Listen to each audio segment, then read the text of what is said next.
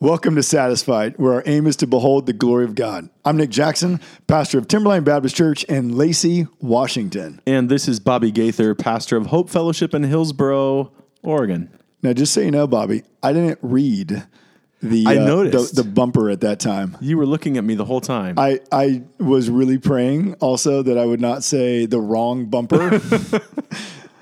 We made it. We did, barely. Okay, so in this week's episode, we are talking about Sanctity of life. just a light topic there. No problem at all. Nothing hard or deep or heavy. Yeah. Yeah. So this is something that, it's been on the news a lot.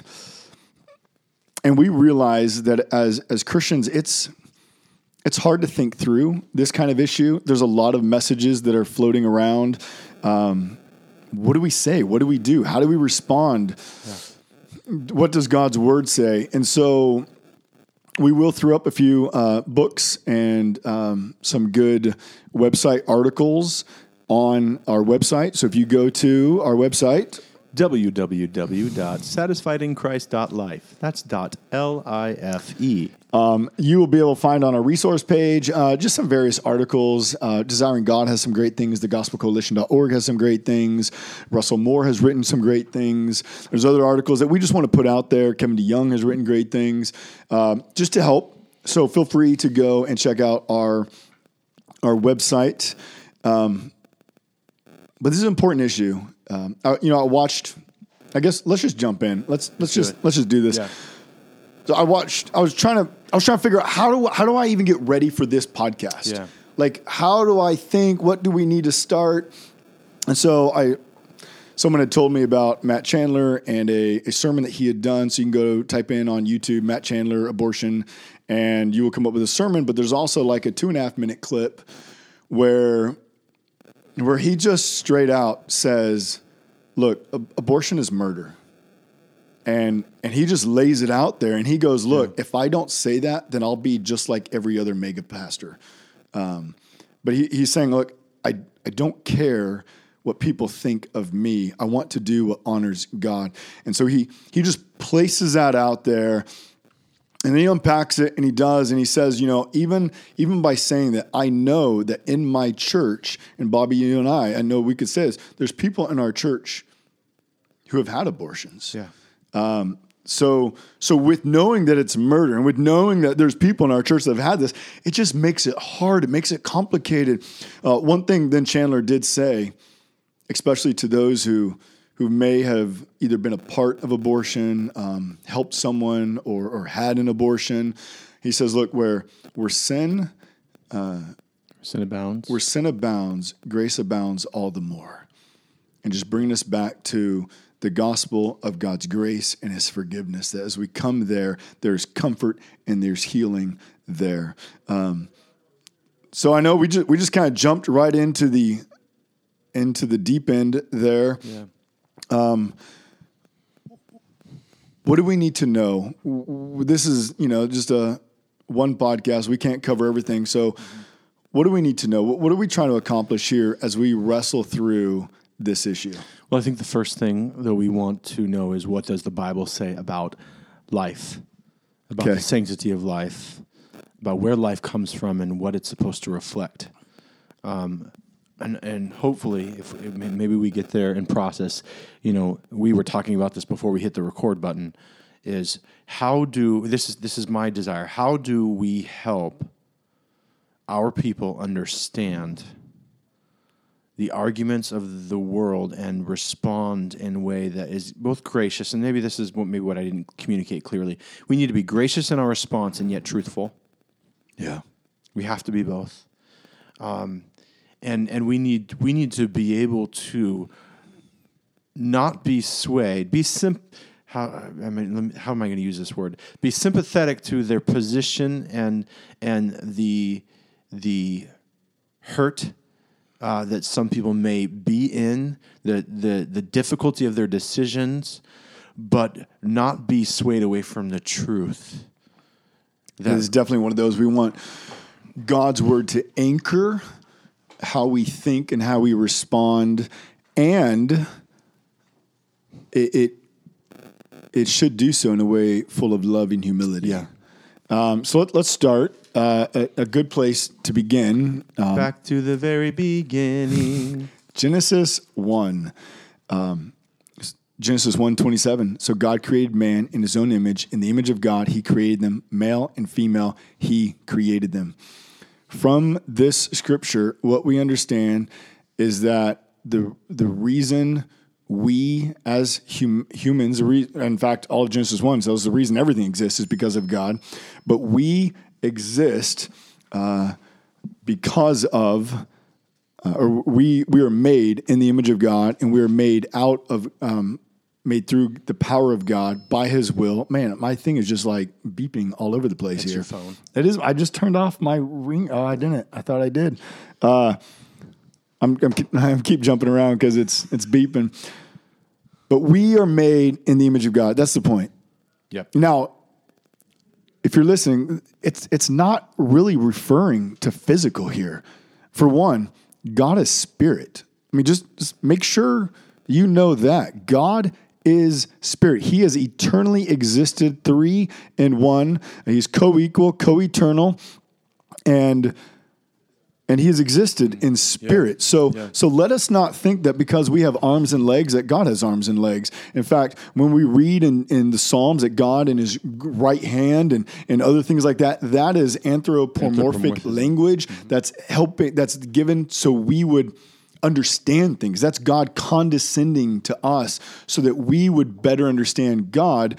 But that does not mean that he has had a body. Yeah. So I say all that because to be made in the image of God is not purely physical. In fact, it's probably mostly not physical, but there is much more to that. How would you help someone begin wrestling through that, Bobby? Well, we're made in his image, and we're made male and female, so we know that though God declares himself as man, as father, right? It's not necessarily a gender thing. Right. It is in personhood, in character, in relationship to each other. I think that's a big part of male and female. Like we reflect, we're made in his image because we're made in plurality. Which 3 in 1. 3 in 1. Together, man and woman. We are reflecting the plurality of God in his Trinity. We are reflecting God in that we have a conscience, that we are aware, that we are creative, that we exercise dominion. We have emotions. That we have a mind and we think. That those are our godlike qualities. And we could just go on and on and on. And now what's different is he made us and we are in a temporal body. Yeah. And our soul, nefesh, right, is all of who we are, body, mind, soul. It's not so he made us as a creature to reflect him. But our body matters too. Yeah. It matters. Our life matters. And it's interesting. We see in Genesis 1, we're created in his image. In Genesis 3, man and woman sin. Well, and notice, Satan attacks the very image of God. He attacks. Exactly. He attacks that which is made in God's image. Yes. So evil comes to seek, kill, and destroy. Satan comes to seek, kill, and destroy. And it's interesting that it's kill. Yeah. Because what is the second sin recorded in the Bible? The Cain killing Abel. Kills Abel. And we read in verse 10, God is talking. The Lord said to Cain, "What have you done? The voice of your brother's blood is crying to me from the ground." Yeah. Like you've just murdered my image bearer. His blood is crying out to me from the ground. I mean, which we need to then realize to attack that which is made in the image of God is to attack God. That's Satan's plan there. Yes. He can't attack God.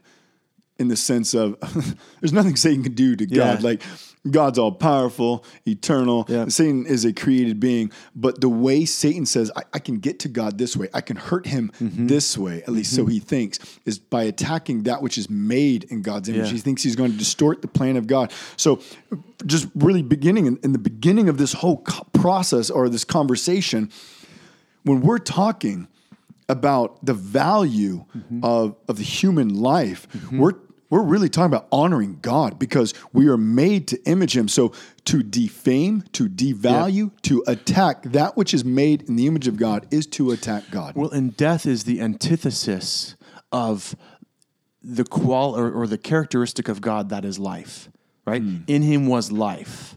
Like he gives life to all men. Yeah. Like the pouring forth of God's character and his goodness upon man is life. And what is death? Death is the opposite of life. So what happens here when Cain murders Abel is he is attacking, like you said, God himself. He's attacking the image of God. He's attacking what God has purposed for mankind to have life. And here's the other thing that we need to be aware of. Death is not God's intended purpose for man. God did not create man to die. Now, of course, I say this knowing that God is both sovereign, like he knew the beginning from the end, like he knew and planned and ordained, that he would come and redeem a fallen humanity. But we so often look at both to err and to die as just a natural part of the human existence. And here's the thing. It's not. It's not. It is. To sin is to be human. Well, no. We were created to image God. Yeah. To sin is what it is to be a fallen. It's part of the cancer of sin. Yeah. And to die the same thing. Well, to die is human. Well, no. Yeah. It's common to human existence, it's common to human experience, but that was not how God created mankind. Yeah. Another to go forward a little bit, Genesis 9. So after the flood, we kind of have God renewing his covenant with Noah. It's kind of a new beginning. And what we have in 9 verse 6, it says, whoever sheds the blood of man, by man shall his blood be shed. Yeah. For God made man in his own image. And you shall be fruitful and multiply, team on the earth and multiply in it. I think you skipped a line. I feel like I skipped something. But verse 6, we are not to kill one another. Why? Because we're made in the image of God. Yeah. So we have this in the beginning of Scripture. Life matters because we are made in God's image. It's not because of what we contribute. Yeah. It's not because of what we add to society. It's not because of the way we look. Yeah. It's because of who designed us. Yeah. And so that must be foundational in understanding. Our understanding begins with there is a God who created mankind in his image. Mm-hmm. Because he values man, we value man. So though we don't need to get lost in this discussion, we should probably go to Psalm 139 and talk about at what point. I think it's helpful. So Psalm 139 is this amazing psalm that it's really about, it's showing that there's nowhere we can go to hide from God. It's showing that God is present everywhere, and particularly he is present with us even in the womb. Places that we think, well, God's not here. David wants to know, no, he is with us in the womb. Do you got it? I got it. Should I read it? From the top. Like the top, like verse 13? Do 13? That's fine. For you formed my inward parts. You knitted me together in my mother's womb. I praise you, for I am fearfully and wonderfully made. Wonderful are your works. My soul knows it very well. My frame was not hidden from you when I was being made in secret, intricately woven in the depths of the earth. Your eyes saw my unformed substance.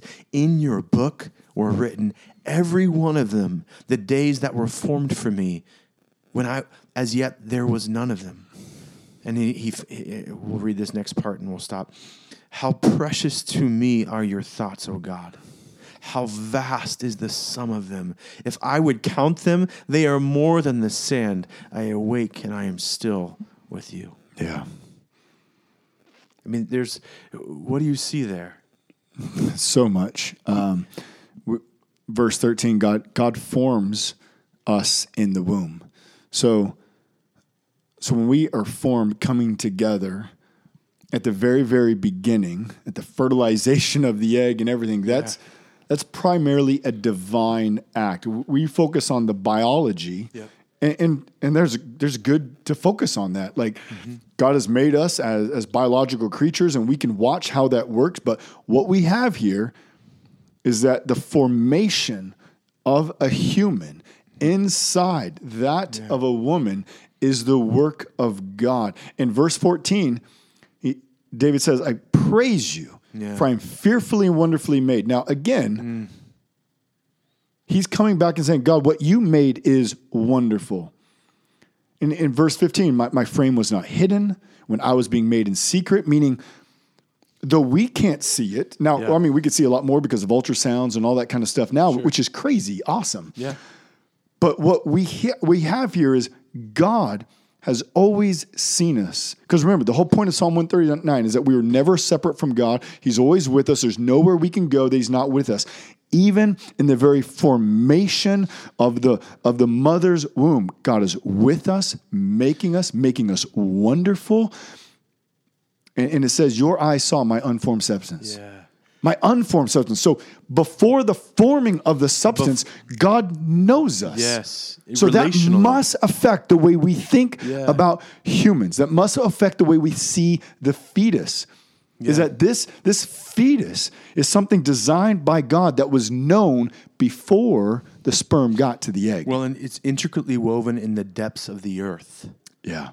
But that's not the womb. That's the depths of the earth. And I don't know how literal we need to take this, but what we can pull from this is that God knew us before we were conceived.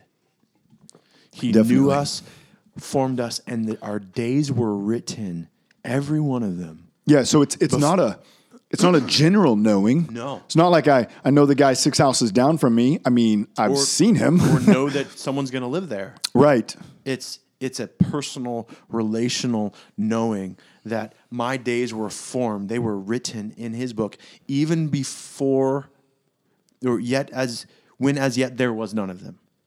Yeah. Before these days happened, they were written for me. Okay, so let's come back. Sanctity of life. Yeah. How does this help us think through? Like, so the Christian position is that we are pro-life, that we want to protect the child. We want to protect the unborn child. We do not believe the child only is of value once he comes through the birth canal and breathes his first breath of air. But we believe that he has value all throughout the process. Yes. And so that's kind of the position that we believe that the Word of God shows. Yeah. And we've tried to show just from a few scriptures where we get that. Yeah. So help us. How do we begin to think? How does this affect? Well, one of the things I just now I'm thinking of, for one, when miscarriages happen, I think we need to give room to grieve. And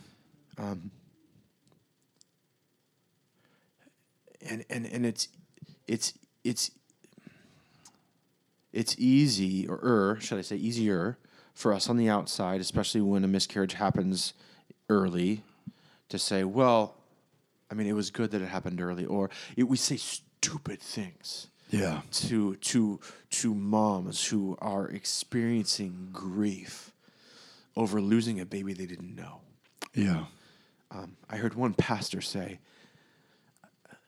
when a mom has a miscarriage, when a family has a miscarriage, they have a sense that there's a chair missing at their dinner table. Like there's a person missing. And I think that's the right way to think about it. I mean, there is a person missing. Yeah. Why do miscarriages happen? Well, because sin and death has entered the world. So, I mean, that's the reason we can talk about any fallenness and brokenness and any pain and suffering in this world is because of sin. And the sad reality is that, man, the reason we talk about abortion is because of sin. The reason there are miscarriages is because of sin. The reason there are stillborn children is because of sin. Not that the child has sinned, but just we live in a fallen world. Everything is corrupted. So if we grieve a miscarriage, shouldn't we grieve an abortion? No, I completely think so.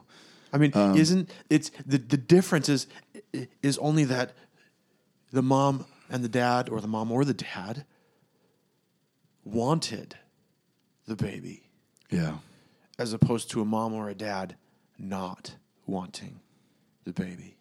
I mean, let's just identify it for what it is. Well, I think as soon as we identify, as you've done, and as what I believe the scripture does, is that the fetus, that which is in the mother, is a human, is a child. Yeah.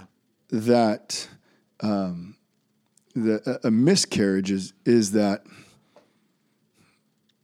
sad effect of a broken world. Yeah. But abortion, where the intentional dismembering or whatever method is used for the killing of that child, that's murder. Yeah.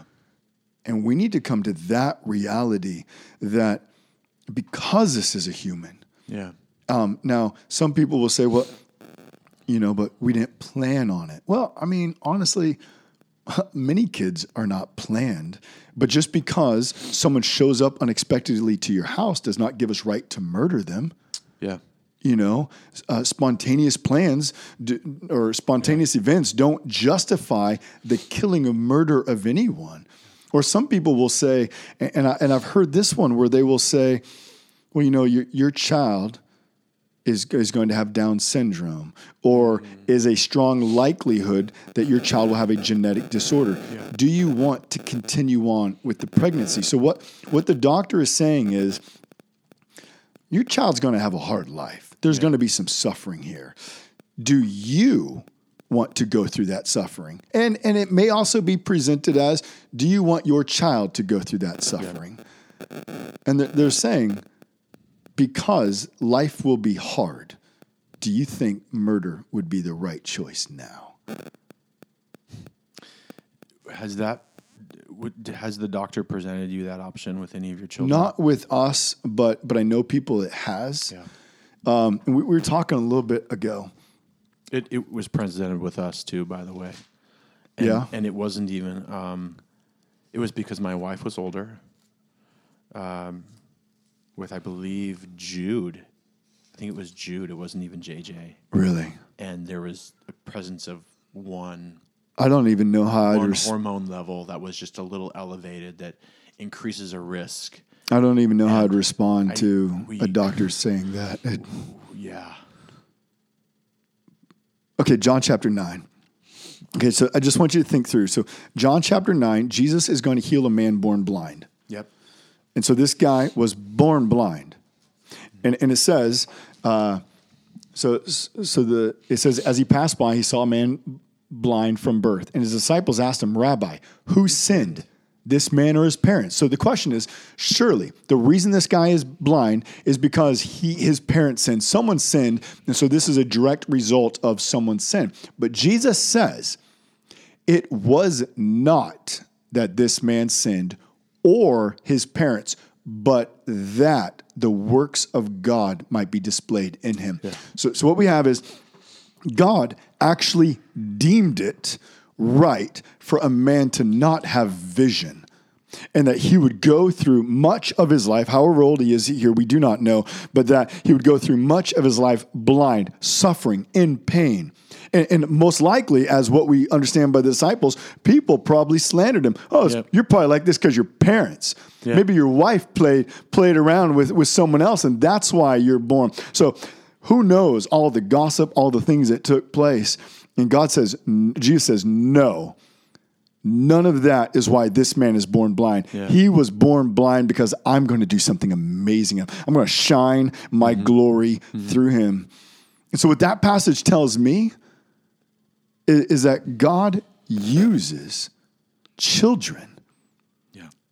God uses people in whatever deformity, in whatever special needs that they have. And he can use them in incredible ways for displaying his glory.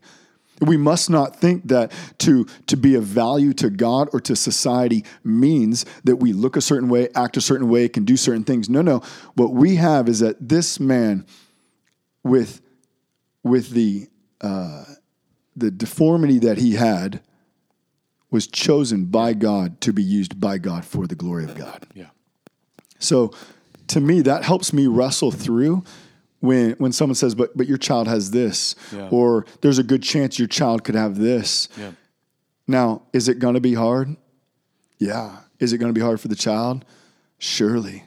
Is it going to be hard as us as parents? Probably, definitely. But does that mean God can't use them? No, we have God that will use them in powerful ways. And here's the thing, even if he,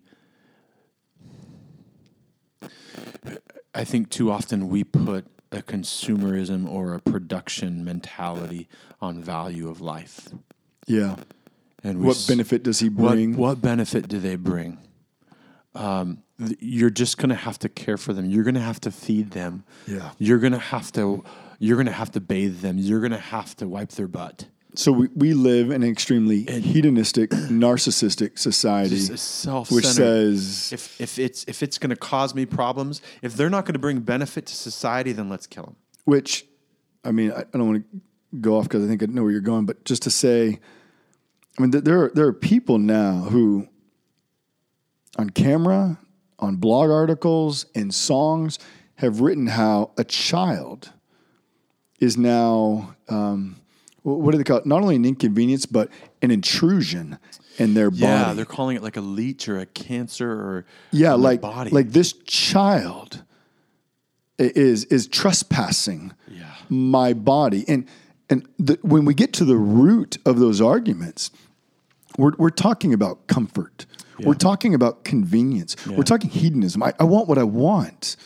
And so I think we need to realize that when we're in this world and when we're talking about people, the value of the world is what is good for me, what is going to be convenient and comfortable. And one thing you said, which I think would be good if you flesh out now, is abortion.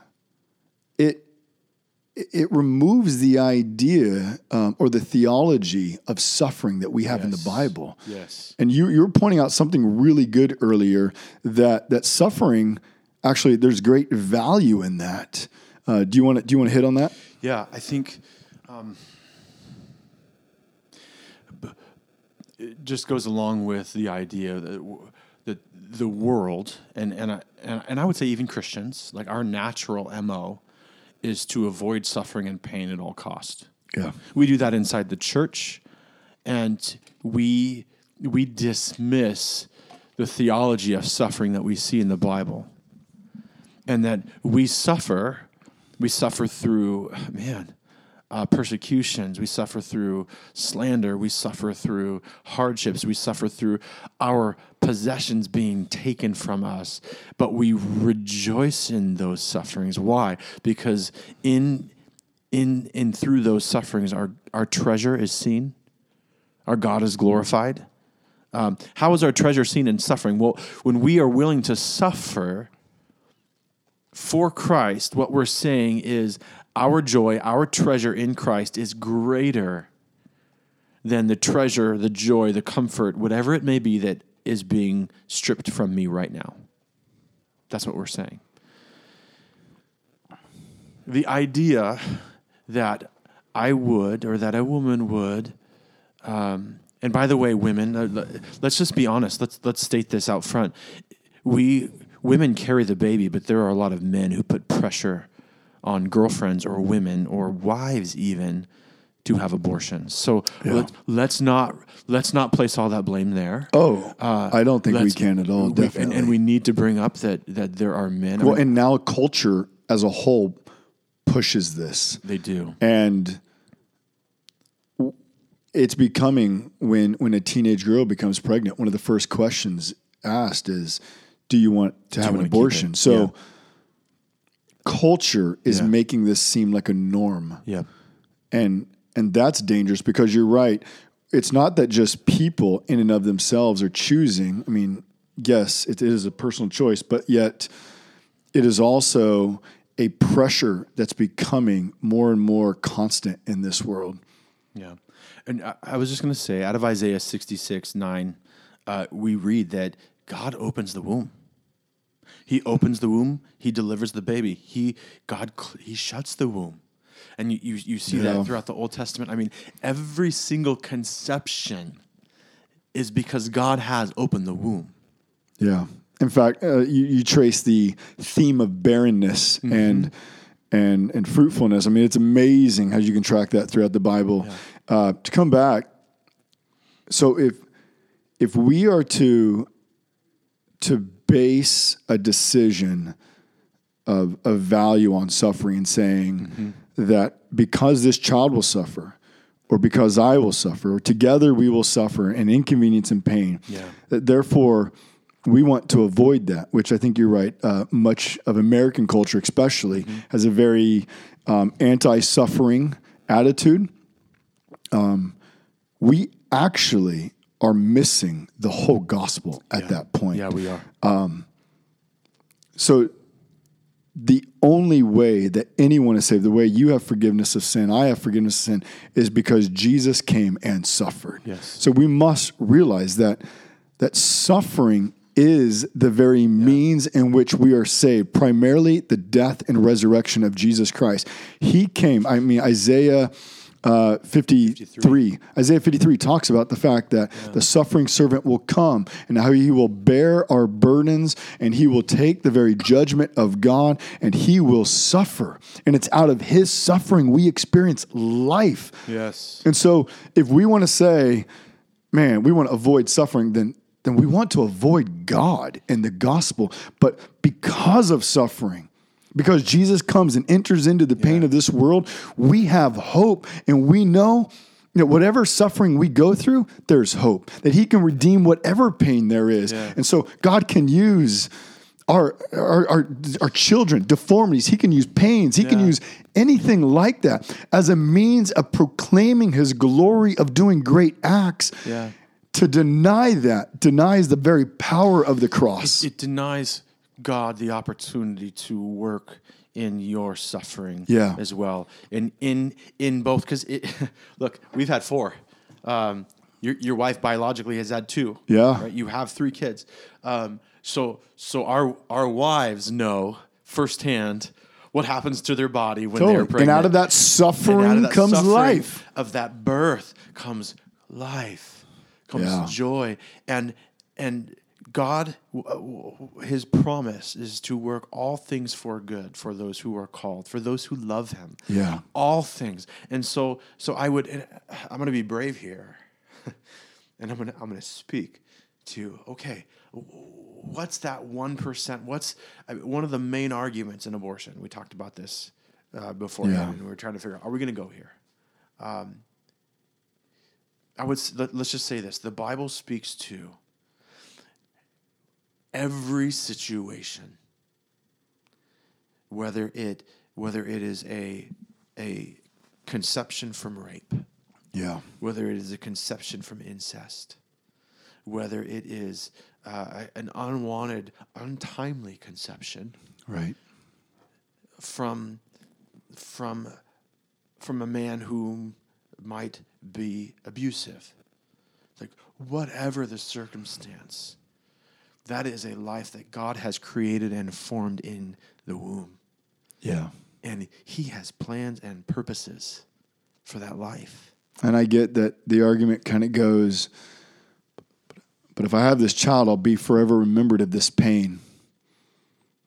Yeah, you will forever remember that something terrible happened, in the sense of you were abused or however that conception came about.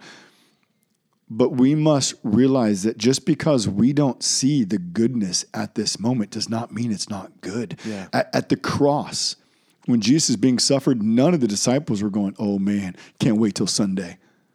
None of them were waiting for Sunday. No, None they were of them. hiding. They all went and hid. They were like, man, the one we thought was to be the Messiah, the Savior, he's now dead. They had no idea what to do. Their lives were wrecked at that moment. But then came Sunday, showing God brings life. And so how exactly will God use all those situations for good? I don't know. But what we know is that out of that suffering, God can do great things, amazing things.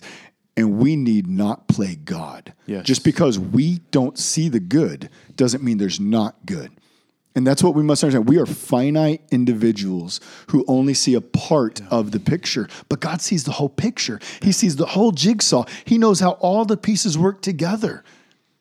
Yeah, we can't sit in his judgment seat and determine what pain, sorrow, suffering, or what life should or shouldn't be in the world. The moment we do that, we're no different than Hitler and Stalin and so many other people, because we are then determining who lives and who doesn't live. Yeah. And I mean, that easily takes us into racial conversations and everything else, which is very much like, I think Russell Moore has done a great job in tying together racism and abortion and showing how we need to not think differently about these, but determining one's worth based upon whatever criteria is a sinful, dangerous road. And that's where we're at. That's what's happening in society. And as Christians, we need to come and value life. And we can do that in many ways. We can do that through foster care. We can do that through adoption. We can do that by counseling. There's so many ways that we can come alongside men and women who are wrestling with the idea of abortion and give them hope, give them light, shine forth the light of Jesus. Yeah. And maybe we speak just briefly as we close. If you're thinking, if you've had an abortion, man, if you've had an abortion, know that God's grace and his son, Jesus Christ, covers all sins. Yeah. God didn't just come for certain people. He came for sinners. Yeah. I love Matthew 5:19. Jesus did not come to save the righteous, but to save sinners. Yeah. He came to save those who say, yeah, I need a savior. Do not think that an abortion or anything else disqualifies you. We're all under God's wrath because of sin. By grace, we're saved. So know that God will, by his grace and his son Jesus, comfort, heal, redeem. There is great, great hope. And I would say that if you're considering an abortion, I would say consider adoption. Consider giving your child up for adoption. If you're not capable or able of raising a child, there are families who would love, who can't have children, who would love and care for this child if you can't. Yeah. I was reading a stat, over 50 million children since Roe versus Wade have been killed because of abortion. Yeah. Over 50 million. That's far greater than Nazi Germany. Yep. That's far greater than what Stalin did. Far greater. Mm-hmm. This is the greatest Holocaust of today. Yeah.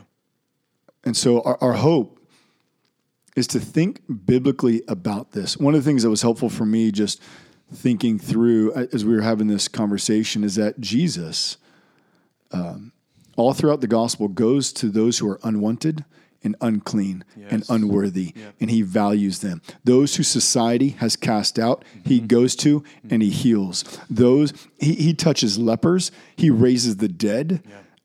everyone that doesn't fit the norm, everyone that is different, everyone that is suffering, that seems to be cast out, Jesus seems just to go to them and bring hope and life. And let us know that today. That's what Jesus does. So we might not understand why things have happened, why the events are happening in our life, how God is going to use certain things for good. Oh, but know this. God can. God does give hope. Yeah. Amen. Amen. How about you want to pray? Yeah, let's pray.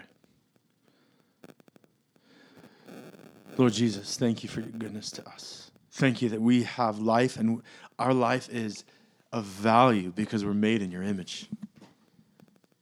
Lord, we're made to reflect your image, to reflect your glory, your goodness, your love, your mercy, your kindness, your character.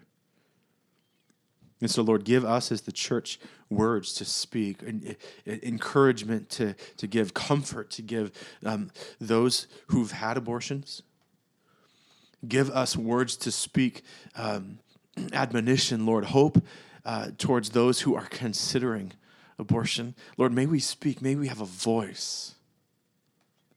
May we encourage them towards life, towards adoption if need be, or towards being a parent. Father, may we speak also, we didn't mention this, but to the elderly, to those whom are at the end of their life and for whom society might not see them as valuable. Lord, help us as your church to love and to value those, Lord, for whom the end is near, for whom their quote-unquote value to society might have been diminished. Lord, may we as your church value people because they're a soul. They're made in your image. Yeah. Give us words, Lord. Give us actions. We pray this in Jesus' name. Amen. You've been listening to Satisfied in Christ. Please check out our website, satisfiedinchrist.life, for resources.